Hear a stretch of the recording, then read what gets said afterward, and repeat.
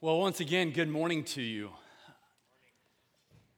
I feel after that last song, we didn't really give you an opportunity to do what we needed to do. Can we give God some praise right now? Amen. Amen. I would also like to address Nathan Potter, if he can still hear me, about the story that he told previously.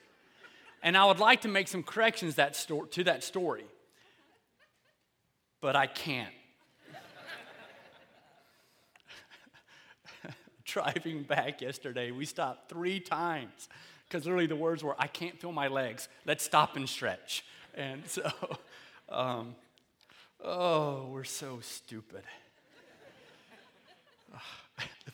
And we're driving back, and he's speaking words like, we should do another one.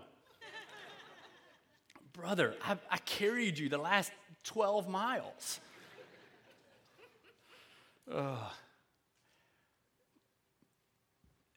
Two really confusing and yet different, yet similar statements. I know what I just said. This is how God made me. Anybody ever said that before? But this is how God made me. Anybody? Raise your hand if you have. We're going to have class participation today. And knowing how different that really is from this is how sin and insecurity has reared itself in my life. Sometimes we don't know the difference. And often when we want to stand on our own desires, our own preferences, what we say is, but this is how God what? Made me. But for the believer, and you speak to believers and non-believers differently. We have different responsibilities to believers versus non-believers, and I know some of you may be a non-believer, but there's different roles, there's different responsibilities that we have, and saying that this is how God made me is very different than recognizing, you know what? It's not that God has made me this way. These are the sins and the insecurities I have, and I have not surrendered those to God and allowed me to become a new creation in Him. You see that tension that we have in life, right? You see that struggle that we have. And we have it with ourselves, we have it with individuals. Often that's where it comes out, right? Typically our hostility in life and our struggle with such questions, usually it comes out toward those who love us the most. And today we're really taking a stab at speaking to and about that issue by how we handle conflict. So I feel like right now, when you speak about conflict, every one of us needs to automatically put your elbows down. We're going to make a promise right now. Everybody raise your right hand. I will not elbow my neighbor. Please say amen. You're laughing because you feel convicted. Right? So there's no elbowing today. Because we're speaking about conflict. When you elbow someone, instead of resolving conflict, what will you be doing? Creating conflict. So for all of you guys, all of you ladies out there, I'm helping you out. No elbowing today as we get to speak about this, because we really are going to need to be examining the difference between who God made us to be and also what it means to have insecurity and sin in our life that we have not surrendered to Christ. Often we believe that, and it's a lie, it is a lie, but we believe that if we avoid conflict, it'll just diminish over time. It'll go away. Does conflict diminish over time? Yes or no? No. Perhaps you could forget about it if you move. But it doesn't just diminish. It doesn't just go away. In fact, what it does is the opposite. It festers and it deepens. And the roots go deeper and deeper into our lives. And we discover that in our relationships. It can be in a marriage, but it can be also with a friend. It can be with a coworker. It can be with a neighbor. Right? It's the person who builds a fence, your neighbor, and they build a fence, and you know exactly where your property line is. And they built it 6 inches on your property. And so you go inside and you tell your loved ones, you know what they did? And they say, oh, no, they didn't. And you say, yes, they did. And then you come to a conclusion, you know, we're not going to do anything about it.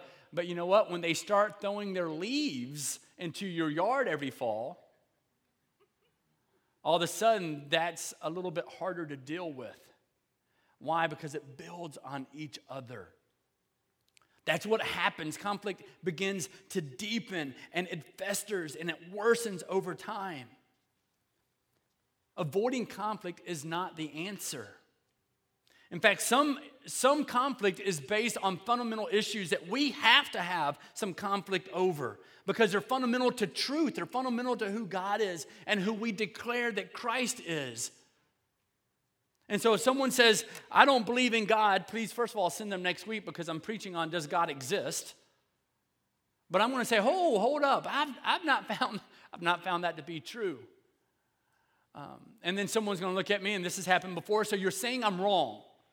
I'm going to say, well, I'm not going to say, yes, I'm saying you're wrong. And so sometimes we need to have that when it's on fundamental truths that we have as convictions in our life. So we need to recognize that as well.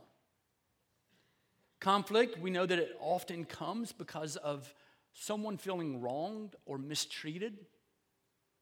And so whenever you feel wronged or mistreated, all of a sudden that creates conflict. Right? It's an illustration I love to use. We justify all types of things, don't we? One of the things we justify is when we steal something from our place of employment. Paper, staplers, hole punchers, pens, pencils, right? And we do that, why? Well, they don't compensate me enough anyway. Or your boss isn't in town, and so you take off at 3:15 rather than whatever time you're supposed to get off of work. You say, well, they don't pay me enough, and you begin to justify. You begin to say, well, okay, well, wait a second. Well, all that is conflict. You're just not coping with it, or you are coping with it in the wrong manner. In fact, now you're stealing. And so we have all of these things that come up into our life, these irritations because we feel wronged or we feel mistreated. And it comes and it erupts within us so often. It links to that forgiveness that Pastor Jim was speaking about last week. You know, forgiveness and conflict, and that's why we're addressing these two things. We had 3 weeks to kind of hit relationships, and we go, what are the key issues? Well, forgiveness is a key issue. Understanding God's love is a key issue, but also conflict. We all have those issues. If we could start to resolve and understand how to cope with those things better, then we could enter into healthier relationships. And so we've got to speak about the ugliness and the selfish pride that exists so often with conflict. So a few things for us. First of all, here's James. James nails this when he says the following. He says, what causes quarrels and what causes fights among you? Is it not this, that your passions are at war within you? What causes that's James. I want to share that again. James chapter 4, verse 1. What causes those quarrels and those fights and those conflicts within our lives is that our passions are at war within us. We know what we want and what we don't want. And so there's this battle that's taking place. And we want to stand for our preference. And we want to get what we desire. So this is what I want us to do, as we recognize that conflict is part of every relationship.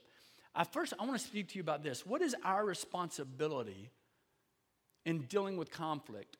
So if you're not a believer, I want you to engage in this and listen to it. But this is really, for those of you who claim Christ, that we need to recognize that we have a responsibility when we deal with conflict.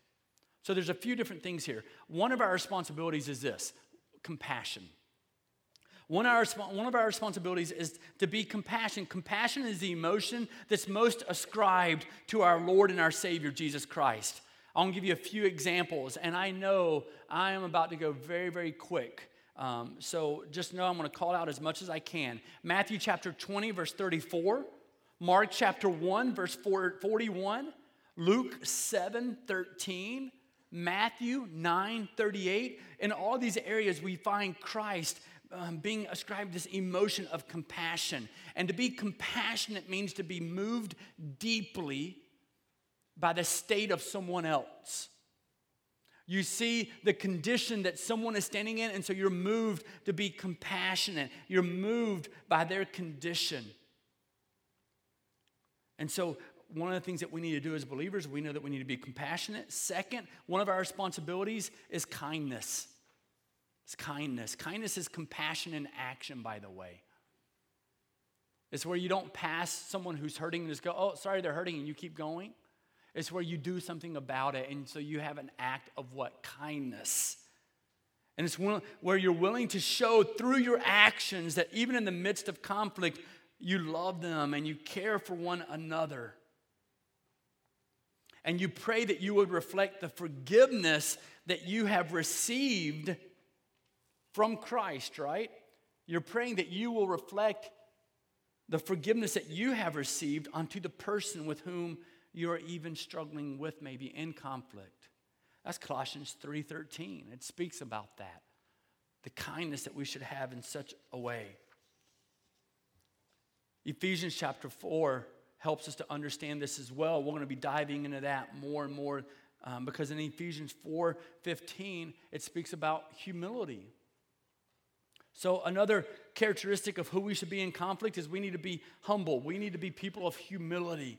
Humility is action without regard for reward. It's a simple way of thinking of it. It's certainly also more complex than that, biblically speaking, in terms of being an attribute of who Christ is. But humility is action without regard for reward. So often people enter into conflict assigning blame, assigning fault. Why don't you like this person? Why don't you get along with this person? And automatically you start saying, well, they've done this or you've done this, rather than building each other up in Christ. That's Ephesians 4:15 and 16. It's Romans 14:19. There's another passage, 1 Thessalonians chapter 5, verse 11. It speaks about that as well. Really what these passages are speaking to is we need to ask ourselves, we need to examine if we are willing to die to our desire for personal gain through conflict. Have you ever noticed that sometimes you enter into a situation of conflict by what you can gain from it rather than reflecting Christ? And yet Proverbs 16:8, we know that pride, which is what that is, goes before the fall. Another thing that represents is a responsibility that we have in terms of who we need to be in conflict is not only do we need to be humble, but we then need to be gentle. Scripture speaks about this often. It says Proverbs 16:24 says, gracious words are like a honeycomb, sweetness to the soul, and it says health to the body. Proverbs 16:24. Gentleness is this action that is received as help. It means that we need to be intentional in coming before someone and being gentle rather than having this eruption of hostility toward them. We need to have a gentle stream of encouragement, but also sharpening when we speak to someone. So those are some of our responsibilities. And then what I want to hit is this. What are the biblical steps in dealing with conflict? This is going to be very, very simple. 1, 2, 3. What are the biblical steps in dealing with conflict? And first, I want to read for you 2 Corinthians 5:18 through 19. 2 Corinthians 5:18 through 19, and it says, and all of this is a gift from God, who brought us back to himself through Christ. And God has given us this task of reconciling people to him. For God was in Christ, reconciling the world to himself, no longer counting people's sins against them. And he gave us this wonderful message of reconciliation. No longer counting people's sins against them. One of the reasons we have so much conflict is we struggle with forgiveness, spoken about last week. But I think the root of that is we struggle to understand the enormity of what God has done for us. Because then what happens is we remind people of what they've done to us previously. But I remember when.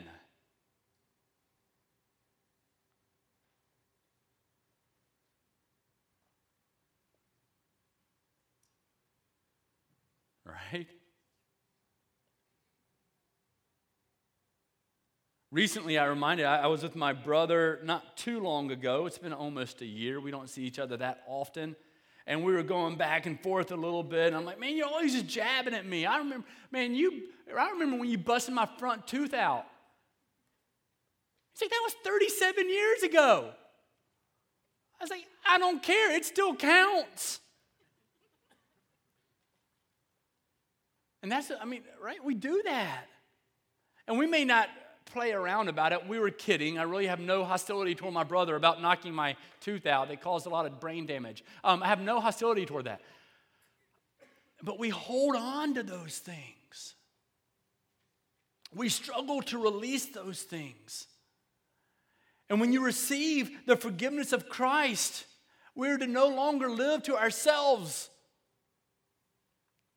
Which means that we're going to fight. We have to fight to focus on what Christ has done for us rather than focusing on our hurts. It's one of the most difficult battles we have in life, is fighting to focus on what Christ has done for us rather than focusing on our hurts. And too many people only know how to focus on their hurts rather than on the healing that Christ has brought into their life. It's a struggle. It's hard. But I want to encourage you right now that you can do that. You can fight to focus on what Christ has done for you rather than focusing on the hurt in your life. And so 3 things that we have to do, 3 biblical steps. One of the first things we have to do is we have to identify it. You can write it down, identify it. We need to identify the conflict, the hostility that we have in life. And if you don't know when you really have those conflicts and that hostility, here's some triggers that we often have to know that it might be an area of conflict. One, you become upset over just little things. All right? Just something small, and it causes you to react, and you go, oh, what's that about? And so that means that you've got some conflict happening in your life. Another indication that you have some unresolved conflict is that maybe you just more and more you complain about what's happening. You complain about everything. You complain more and more and more and more. And you just keep complaining. And so, yes, you maybe get upset or angry over little things. You complain about everything that's taking place around you. Maybe you are just oversensitive. And you just get defensive very easy. Like someone says anything and you think it's an automatic attack on who you are. You know, someone comes and says, hey, I was thinking about, I don't know if we did a very good job cleaning up the house. Can we get straight? Or you even recommend, hey, can we go ahead and straighten up the house? Well, I haven't had time to get to it yet. Hold up. Like, what just took place? I just said, hey, can we all clean up the house? And you said, hey, I haven't had time to get to it. Like, all of a sudden, there's some conflict there. That's another way that you know that there's some conflict in your life that might need to be resolved, might need to be handled, might need to be dealt with. And so you have to identify it. Those are ways that can help you identify it. And we have to acknowledge that conflict. Guys, we've all been wronged. We know that. It tells us, though, the following, Ephesians 4, 25 through 27. I'm going to read this. We typically use the ESV. I'm going to read this from the NLT, the New Living Translation. It says, stop telling lies. Let us tell our neighbors the truth. For we are all parts of the same body. And don't sin by letting anger control you. Don't let the sun go down while you are still angry. For anger gives listen to this, anger, which is a result often of unresolved conflict, okay? It gives the devil a foothold. And so when you're not handling that conflict and that anger starts to come up within you, what you're doing is you're opening the door and say, devil, come on in.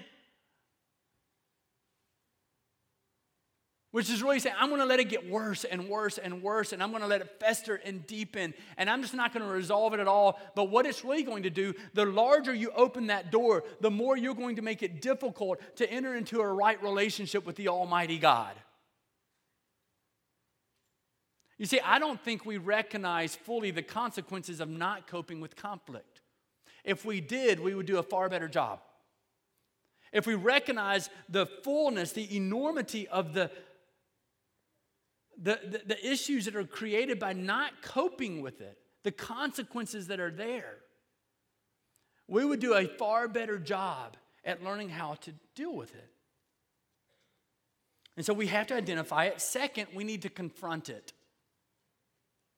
We need to confront it. Now, when I say confront is often used in a negative capacity. That, to me, does not mean negative. It doesn't mean you run up into someone's face and says, I can't believe you did this or that. That's not what I'm talking about. That's why I said, who should we be? Gentle and kind and humble, right? But we do need to confront it. Why? Because to not have healthy conflict is not to have a healthy relationship. To not have healthy conflict is to not have a healthy relationship. And I know that many of us fear confrontation, but remember, it festers without it. And so we need to make sure that we confront it, and that means we need to make sure that we do that in the appropriate way. It means that we have to confront it without the attitude of, but this is what I want. Matthew 18, referenced last week in the message, Matthew 18 helps us to know how to handle conflict with another believer. If another believer sins against you, and again, I told you, we handle our relationship with believers and non-believers differently. If another believer sins against you, go privately and point out the offense. Hey, you did such and such. Is this what did you mean by that? Asking a question opens the door to conversation. Making a hard statement closes it. Right? How many times have we heard it? Asking questions opens a conversation, opens a relationship. Making a hard statement closes it. And so you go to that individual and you say, hey, listen, this is something that I think you did. Is that what took place? And if so, what's the meaning of it? Can we talk about this? And so it says, if another believer sins against you, go privately and point out the offense. If the other person listens and confesses it, you've won that person back. What that really means is you're going to have an even better relationship because now you know that you can have those conversations. Isn't that good? Those are people that you're more willing to fight with. One of the reasons churches are floundering all over this place, all over the world, so many of them, is because they don't know how to have healthy conflict. Because when you resolve conflict with one another, you typically earn a closer brother or sister in Christ, and you end up trusting them more because you know that you can go to them and you can have honest conversation and know where they stand, and you understand, you comprehend that they're not going to just lie to you. And so you need to confront it. It tells us afterwards in the same passage in Matthew 18, and this is 15 and 16. It says, but if you're unsuccessful, take one or two others with you and go back again. One of the things that never says is, hey, if you have conflict with someone, if someone has wronged you, go tell a bunch of your friends about it first, and then go to them. I have yet to find that in Scripture. I've read it numerous times. So we need to confront it in the right way. Finally, we need to identify it. We need to confront it. And then thirdly, we need to release it. We need to release it. I tell you, I was thinking about the message previously from last week because of Acts chapter 7, 57 through 60. That's where Stephen has been stoned, and we were speaking about that, right? And how Stephen has been called out. Stones are flying at him. And yet when he really calls out and says, Father, forgive them, right? Lord, please, God, do this. They don't know what they're doing. One, he's echoing the words of Christ on the cross, but also what he's doing is he's releasing that. You don't think that's reason for conflict? You're throwing rocks at me. Literally, physically. But he's willing to release it.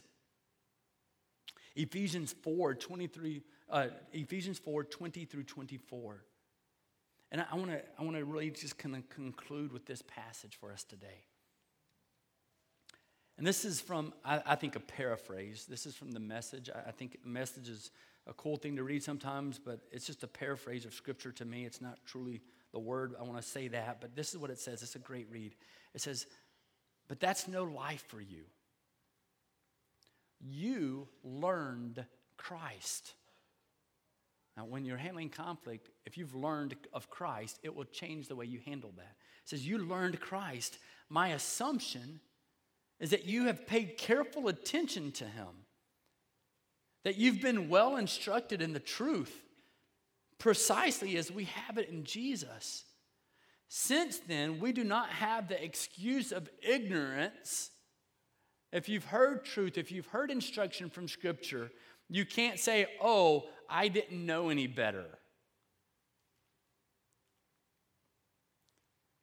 So if we don't have the excuse of ignorance, everything, and I do mean everything, connected with the old way of life, it has to go. If you have a new relationship with Christ, the old has to go. There's nothing that lingers. There's nothing that stays behind. There's nothing left to hold you captive to anger and to hostility and to conflict and to confrontation. There's nothing left behind. You release that. He says, get rid of it. Take on an entirely new way of life, a God-fashioned life, a life that's been renewed from the inside and working itself into your conduct as God accurately reproduces his character in you. The way you handle conflict can be a reflection of the character of God.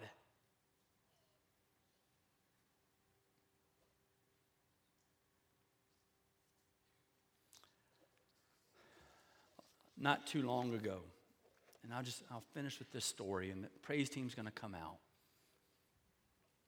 But it wasn't too long ago. I was speaking with a lady, and there was just so much hurt that she has and so much brokenness that she has. And she's just angry. And she and I were having a wonderful conversation, and I looked at her in the eyes, and I said, are you really okay? Because I just don't see a whole lot of joy, and I don't want to be offensive, but and she goes, you don't know what happened to me. And she opened up her Bible, and she pulled out a list of all the different ways that she feels that she has been wronged. And a list of all these hardships that have happened in her life. She goes, what do I do with this?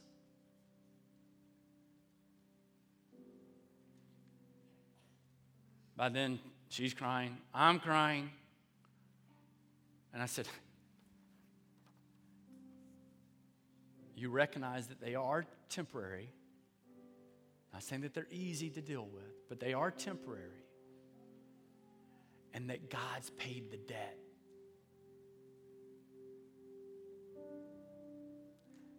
She goes, well, then what do I do with it?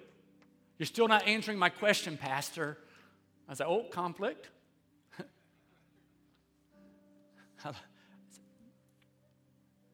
Go burn it.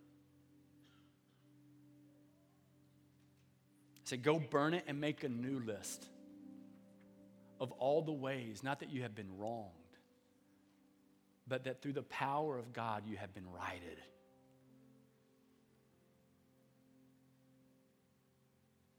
Guys, it does not matter all you've been through. I'm not claiming to have been through everything you've been through. Christ has been.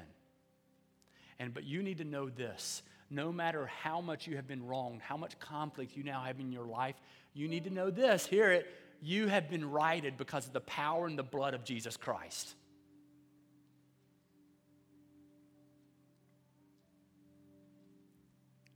You have been righted.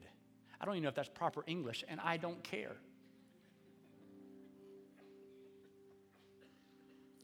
You have been righted. Praise be to God. So this is what I want us to do. I want us to pray. I want to guide you through some prayer. So I'm going to invite you to, you don't have to close your eyes to pray, but I'm inviting you to close your eyes. Will you just bow your heads with me? And right now, before you go any further, I want you just to privately thank God for how he has righted your life if you have received him. Give him thanks. And just to yourself say, God, thank you for righting my life. Thank you for helping me to acknowledge my sin and to know the joy of the Lord. And then ask him to give you his strength to face conflict.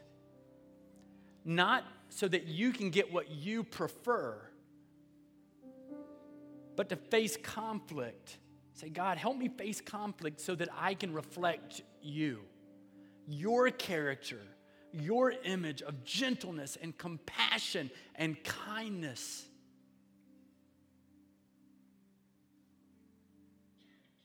And whoever you, right now, probably most of us have someone in our mind that we probably had the most amount of conflict with.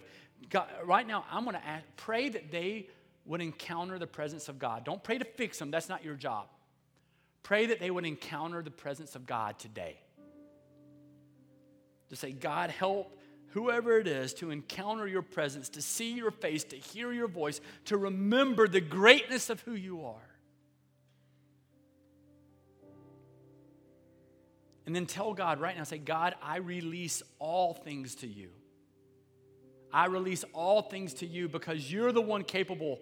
You're the one who can possibly redeem those things. You can redeem anyone at any time from anything. And so, God, we come before you and we give you thanks and we give you worship and we give you praise because you are so amazing. You are so great. You are so good. And there are people in this place right now, Lord, I'm praying that they would encounter you as well because they have had so much hurt and so much conflict in their life that is unresolved that they are no longer able to see your goodness. They've invited the devil in. They've given him a foothold in their life and they don't even recognize it.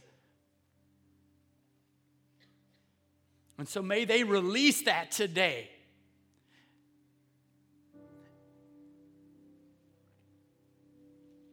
In Christ's name, amen. Right? You've given devil a foothold. You've given the devil a foothold, and he's preventing you from seeing the glorious nature of who God is and what he desires for you, that you matter to him, that he loves you. And you just need to step forward in that. You need to run and jump into that, which means you have to release it and say, Satan, get out. Right? And sometimes we don't even like to, there's certain words we don't like to say, like sin. Don't call me a sinner. I just made a mistake. Sometimes I just say it. I'm running down the road. I'm like, Satan, get out. Nathan stares at me. I'm like, I didn't say Nathan. I said Satan.